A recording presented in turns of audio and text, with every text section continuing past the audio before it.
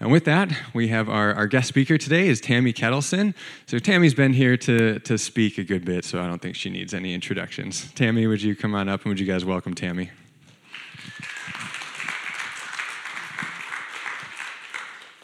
Well, good morning, church. I'm always grateful for the opportunity to be with our LifeBridge family, and I'm super excited to be here to kind of help end this campaign that you guys have been in and talking about the table, talking about community. What does community look like, and how do we do better at community? And so this morning, we're going to be talking about hospitality. And I wonder, when you hear the word hospitality, what do you think about? Do you think about hotels and luxury and getting away from doing all of your own chores at home and cleaning up your own space? Or do you think about the times when people have come into your space and maybe you're a little stressed out and maybe the thought of having to be hospitable in your home can cause anxiety or a bit of anxiousness in you? Well, when I think of hospitality, I think of the Henry family. In 2005, Levi and I and our brand new baby, Bailey, moved to Michigan. And when we moved there, we didn't know anybody. We had no friends. We had no family. It was just the three of us against the world. And immediately, the Henry family invited us in. They invited us over for dinner, and we started to eat there actually frequently, and it became an open invitation for us. Anytime we needed to or we wanted to have a meal with them, we could come right on over. And eventually, Judy Henry, who was the mother we affectionately called Mama Judes, was always taking care of our kids for us. Every Wednesday night, she would watch Bailey and eventually our second-born, Ava, so that I could go to church and serve alongside my husband in youth ministry. And so she would teach them Bible stories, and she would sing with them, and she would play with them. She actually helped this inexperienced mom potty train my oldest for the first time, and I used her technique for all three of my girls. It was fantastic. So Mama Judes and Big Dave became our surrogate parents and our surrogate grandparents for our family as we were so far away from home. You know, this morning I don't want us to just think about what some of the expressions of hospitality are. I want us to really think about what is the definition of hospitality. So I want us to start first with the New Testament definition of hospitality, because I strongly believe that if we can understand the definition of what Scripture says hospitality is, that it's going to challenge us. It will stretch us, it will teach us, and it will cause us to realize that being hospitable is actually more sacrificial than you may have thought. So in the New Testament, the Greek word is, please forgive me because I do not speak fluent Greek. It's not my first language. And so the Greek word is philoxenos. And the first part of this word is philos, which means beloved, dear, friendly, equal. The root word of this word is phil, which is to convey experiential or personal affection. Philos is an expression of experience-based love. An expression, that means showing something that we've experienced, a true love that we get from God. We get to show that to others. And the second part of this word is xenos, which means foreigner, stranger, traveler, outsider, other. So when we look at Scripture and we see this word philoxenos, what we see is that it is loving a stranger, showing brotherly love, conjuring up affection for another, seeing the other person as equal, a love directed towards others. And when we first moved to Michigan, we felt like foreigners. We felt like the outsiders. We didn't know where the grocery store was. We didn't know where the gas station was. We needed a doctor for our brand new baby. She was only less than 3 months old at the time. We didn't even know how to make left turns in Michigan. Have you guys ever gone to another state and thought, why in the world do they do this? Like things that are normal in this state are not normal in other states.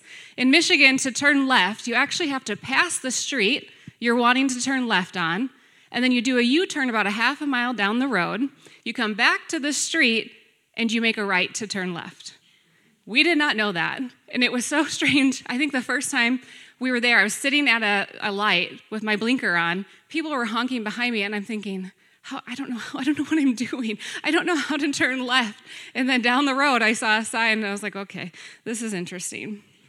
So in Michigan, you don't make left turns, but we didn't know that. And so the Henry family showed us in their love and in their kindness, they took time to teach us these things, to show us where the grocery stores were, to introduce us to different doctors. Judy was actually a nurse, and so she suggested and recommended certain places for us to go.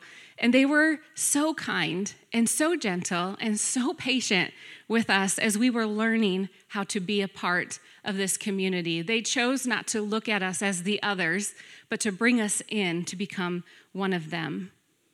Some of you this morning might also be feeling like an outsider. Maybe this is your first time or your second time here, and you don't know where the bathrooms are, or you don't know when it's appropriate to stand or to sit, or you don't know how long this is going to go, or what's after this, or when I'm going to be done. It's all new to you. And I think sometimes us as regular attenders and a part of church, we can take for granted what's normal in here and miss the outsider or the other in the room that might need somebody to come alongside them and care for them and help them know what normal in here looks like. We're still very close to the Henry family. Mama Judes was here with her grandson this summer and spent the weekend with us. But I don't know that we would be as close as we are to them today if they had not opened their home and opened their hearts and shown us what true hospitality looked like. When your pastor reached out to me to speak this weekend, he gave me a few options of some topics that would be appropriate for this campaign, and I chose hospitality. And the reason I chose it is not because I'm great at it. I chose it because it's the one I actually needed to work a little bit more on. It's the one that I needed to challenge myself in a little bit. So this morning as I'm teaching, I'm not teaching from a space of mastery, but I'm teaching from a posture of learning right alongside of you. So when we look at Scripture and we look for this word, hospitality, we see it pop up a few times specifically with this Greek word. And when we see this word hospitality, it isn't in there as an optional extra. It's not even spoken as a spiritual gift. It's actually described as an instruction. It's a command to us, and it's an instruction to Christians, to leaders, and to influencers to show hospitality. I heard a message a few years ago on this by Joe Saxton, and so I'm kind of borrowing some of her points and building on that this morning. But there are 3 specific times that we see this word in Scripture. And I would love to get us to think about and to ponder and really take personally the implications of hospitality in our own worlds. So the first one is hospitality towards another. When we look at 1 Peter 4, 8 through 10, it says, above all, keep loving one another earnestly, since love covers a multitude of sins. Show hospitality to one another without grumbling. As each has received a gift, use it to serve one another as good stewards of God's varied grace. Show hospitality to one another without grumbling. Can't forget that part. Without grumbling. You see, the climate in our nation can be very divisive, right? We can find ourselves more focused on our thoughts and our opinions and our needs and desires. We are thinking more about right now and in this moment. How can I win this debate right now? How can I convince this person across from me my views and what I'm thinking? And how can I make them see things my way rather than how can I make this person feel loved? How can I make this person feel seen and feel heard, whether I agree with them or not? How can I show them love without complaining about it or without complaining about them? When we look at who Jesus did life with, it honestly does not make any sense.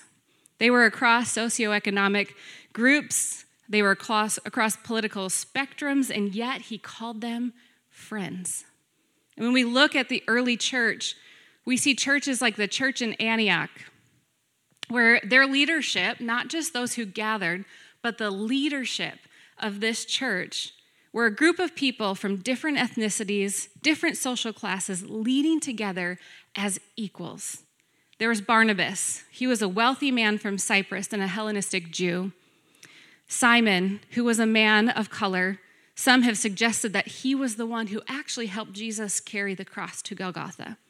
Lucius, he was from Cyrene, an African. There were thoughts that he was one of the persecuted believers that fled and immigrated from Jerusalem to Antioch. Manaen, he was from Palestine, a Greek who was of the highest class of society. And then Saul, who was from Tarsus, a Hebraic Jew who was also one of the religionists in society. This group of people, different theological backgrounds, different traditions, different upbringings, coming together to form and to lead the early church. You know, the Lord called these men, nobody else, into fellowship and into leadership positions, people from several nations, a group of people that at that time could actually be led to believe that they could reach the nations. Every tribe, every tongue, every nation. This could not have happened in the Jerusalem church because they were not open to other backgrounds and upbringings and theological ideas. They decided to look at the other and see the potential of what working together as a group could do for the world.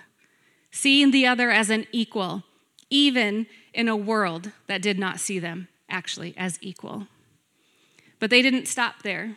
They didn't stop with just this circle of men. They opened their circle and they decided to see all the others out there and they began to draw them in. The church today is what it is, not because of just 5 men who decided to gather in a huddle, but they decided to gather and open their circle to people who were not like them, who were others. When we think of our faith communities, what does it look like for us to show hospitality to others? I wonder, who is your other? Who is the other in your life? You know, for some of us, it might be somebody of a different ethnicity or someone of a different background than you, someone who is maybe differently able than you. I wonder if it's somebody that has different theological ideas than you. Now that you might have them around your table for a meal and you might have them in your home and you might even maybe donate their direction. But do you see them as your equal? Do you see them on the same space as you? Will you love them with an affection like family? I think the challenge that Peter said then and that we're faced with today is whether or not we can show one another hospitality, conjuring up the affection for the other. The second time we see this in Scripture, it's hospitality toward community, beyond these church walls. The Hebrew church were given these words: "Do not neglect to show hospitality to strangers, for by doing so, some people have entertained angels without knowing it." Hebrews 13:2. You see, the Hebrew church at this time was not liked. They were under pressure and they were dealing with some really tough times.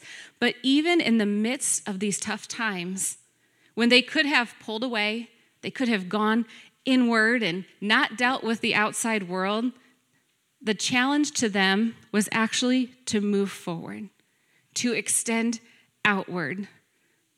The challenge was to show hospitality to the stranger, someone not like them, to the other, to the foreigner. You see, hospitality was a habit in the early church. In the first century church, it was a regular thing that they did this. In his book, The Rise of Christianity by Rodney Stark, he accounts the times when the early church would stick around during the plagues in Rome. While everyone else was fleeing for their own safety and moving out of the space to protect themselves and their family, the church stayed. The church remained. They stuck around and they helped those that were sick and those that were dying. They chose to care even if it was at risk to their own safety and may even cost them their life. Because to them, this life was just a prelude to eternity. They knew what was important. They weren't afraid of the other. They weren't afraid of the foreigner. So they didn't pull away, but they actually moved toward the other. For us today in our current context, what would that look like for you to show love to a stranger, to show love to the other? And what would it look like for us to do this knowing that the other is an equal to us, made in the image of God with potential, with beauty, value, and purpose, just like you and I? Does anyone in the room remember full-service gas stations? Anybody? Okay. So full-service gas stations weren't really necessarily around when I got my driver's license, but I saw them in TV shows and in movies, and they don't necessarily exist a lot anymore, except in 2 states. There are 2 states that are considered to be full-service gas station states. In New Jersey, and in Oregon, it is actually illegal for a person to get out and pump their own gas. They have to be pumped by the attendant that works at the gas station. Well, nowadays, for most of us in this room, I would say all of us in this room, since I do also live in Burlington, we get out of our car, we pump our own gas, we pay at the pump, we get back in our car, and we leave. No connection with anyone, no conversation with anyone. It's all about me getting this done. Does anyone remember the movie Back to the Future? The first one? Okay, there was this moment when Marty McFly lands in his hometown in the 1950s, and he sees a full-service gas station for the first time. There's somebody that pulls into the gas station, and out of the station come 4 uniformed men. One begins to pump the gas, the other checks the tires, one checks the oil, and the other one washes the windows. And all of these were perks. They were included in you showing up and getting gas. That all changed in the 1970s. Today, we can almost feel insulted that we pull up to a pump and pay almost $4 a gallon for our gas. We pump it ourselves, and nobody thanks us, and nobody gives us a reward for doing it. Unfortunately, I think that we live a lot of our life like this, though. Self-service. We have self-serve ice cream stations, self-serve soda stations. We can go to Panera, order at a computer, sit down, not having to have any conversation with anybody at all. We work from home. We can go to church virtually. We could actually live our lives without having any interaction with the outside world. We look to serve ourselves at times more than serving others. And this is not how God intended us to live our lives. We aren't supposed to go outside these walls simply to fuel ourselves and to serve ourselves without seeing others around us. What if outside of these 4 walls, we lived our life like those 4 gas station attendants? We go above and beyond. We see what needs to be done and we make it happen. We check things out for people. We engage and we do it without reward. In our world, we have an entire industry called hospitality. There are companies that actually have entire teams that focus on hospitality just for the whole organization. That's all their job is to figure out how to be hospitable as an organization, care for their clients, their customers, and their staff. The Ritz-Carlton is one of the leading companies in hospitality, and their motto for their employees is ladies and gentlemen serving ladies and gentlemen. It's a simple statement, but it has really big implications. And I wonder, what is your motto, or what is your family's motto for hospitality, for serving others? What is your motto when you leave the home on how you care for the people around you? Have you ever thought to create one of those while you're training up your children? And the third place that we see this specific word for hospitality in scriptures is the hospitality of leaders and influencers. We see this in 1 Timothy and in Titus.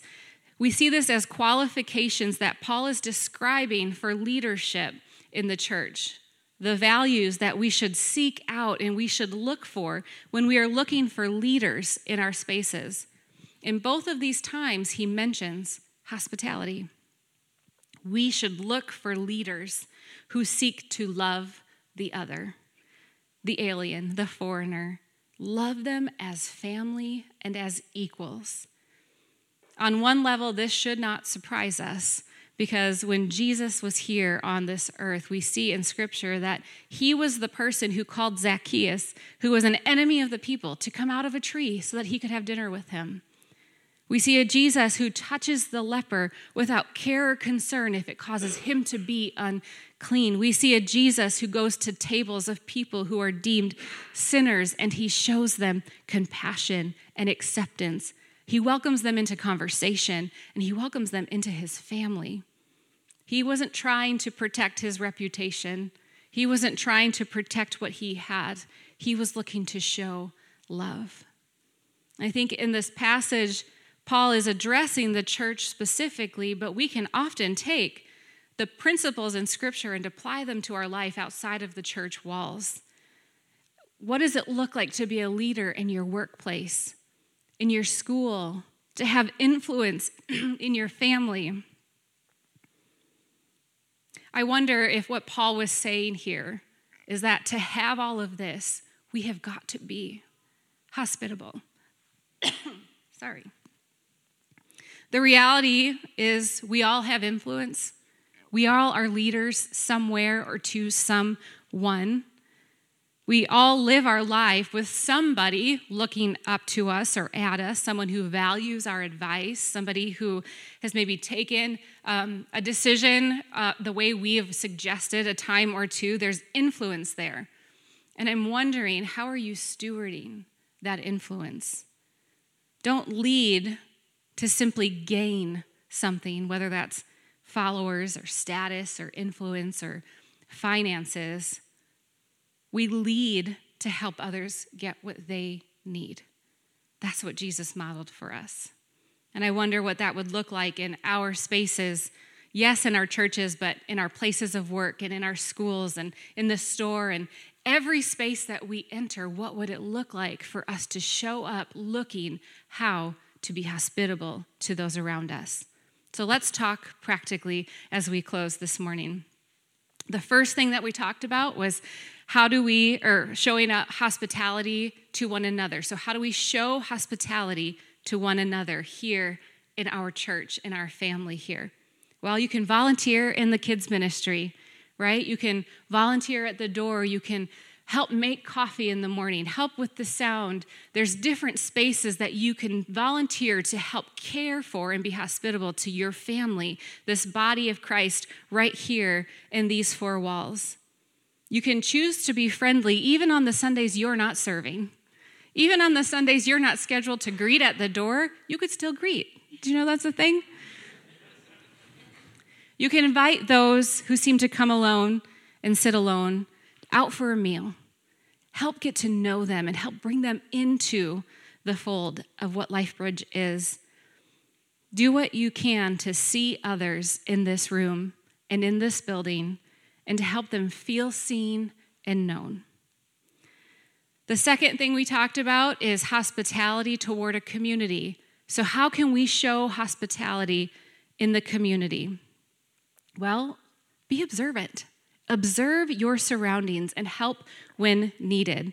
At gas stations, at your workplace, at the grocery store. Offer a hand to the mom with small kids, to the elderly. And if you're a little bit taller, offer a hand to the vertically challenged in this world. I have pulled things off of top shelves for people multiple times in stores. Just see what's around you and choose to step into that rather than shy away from it. Smile. Choose the longer line and start a conversation with somebody because it could be the only conversation they have that day. Volunteer on your serve days here at LifeBridge. Volunteer at Hoops for Hope. Help get other people at Hoops for Hope.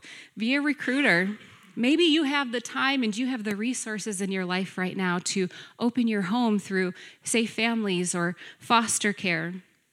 Maybe there's someone you know that's lonely and that's needing a family or a friend to welcome them in. Open your home for a meal. Give an open invitation to them to join your family for dinner whenever they need to or want to. And the third thing we talked about was hospitality as leaders and as influencers. So how do we show hospitality as leaders in the room? We walk in humility. We love without judgment. We are kind and we are patient. We choose to give rather than to gain. See, we have plenty of things that we can disagree about. We have plenty of things that we could see that set us apart from the other. But I would ask you, what if this word, this scripture in 1 Peter 1, the uncommon practice, the unpopular phrase of this instruction to show hospitality without grumbling, what if you took it personally? What if you take it personally how you do family, how you do community, take it personally how you do friendships? And if you don't know somebody who is your other yet, can I suggest that it's time? It's time to open your circle. It's time to show hospitality to somebody who is not like you, to others beyond your race, beyond your walls, beyond your economic group, beyond your comfort zone, beyond all that made you you. It's time to open up and see others as equal to you and to offer it freely. Yes, because it's an instruction. And yes, because it's an opportunity, but honestly, if we do this, it's a gift. It's a gift to others, but it's also a gift to us. And so I'm going to close with this story in Matthew 25. Jesus is teaching about the final judgment, and he says this to those that are around him in Matthew 25, verse 35. For I was hungry, and you gave me something to eat. I was thirsty, and you gave me something to drink. I was a stranger, and you invited me in. I needed clothes, and you clothed me. I was sick, and you looked after me. I was in prison, and you came to visit me. Then the righteous will answer him, Lord, when did I see you hungry and feed you, or thirsty and give you something to drink? When did I see you as a stranger and invite you in, or needing clothes and clothe you? When did I see you sick or in prison and go visit you? And the king will reply, truly I tell you, whatever you did for one of the least of these, my brothers and sisters, you did for me. Let's pray. God, I thank you that you are such a gracious God, that you are a God who is constantly inviting us into your plan and into your purpose for others. I thank you that you saw each of us and you brought each of us at some point into your family. You chose us. You chose to see us, and you brought us in as an equal to the body of Christ. God, I pray that you help us take this instruction seriously, to show love to the other, to experience an interaction with people who are not like us, an exchange of love and care and friendship. God, that we will be part of the plan in someone's life of showing them that they are loved and that they are seen by a heavenly Father, the one who created them. I pray that as this campaign is ending for community, the table, Lord God, that everything that's been taught and that has been spoken and the training that has happened will begin to create roots in our lives, that we go out into this space and that this is the moment that we actually begin. Though this is ending, we are beginning to put into practice what it is that we know your Bible says about community, and that we become more of a biblical community than the worldly community. God, we thank you for what you're doing here at LifeBridge. We give you the rest of this morning in your name.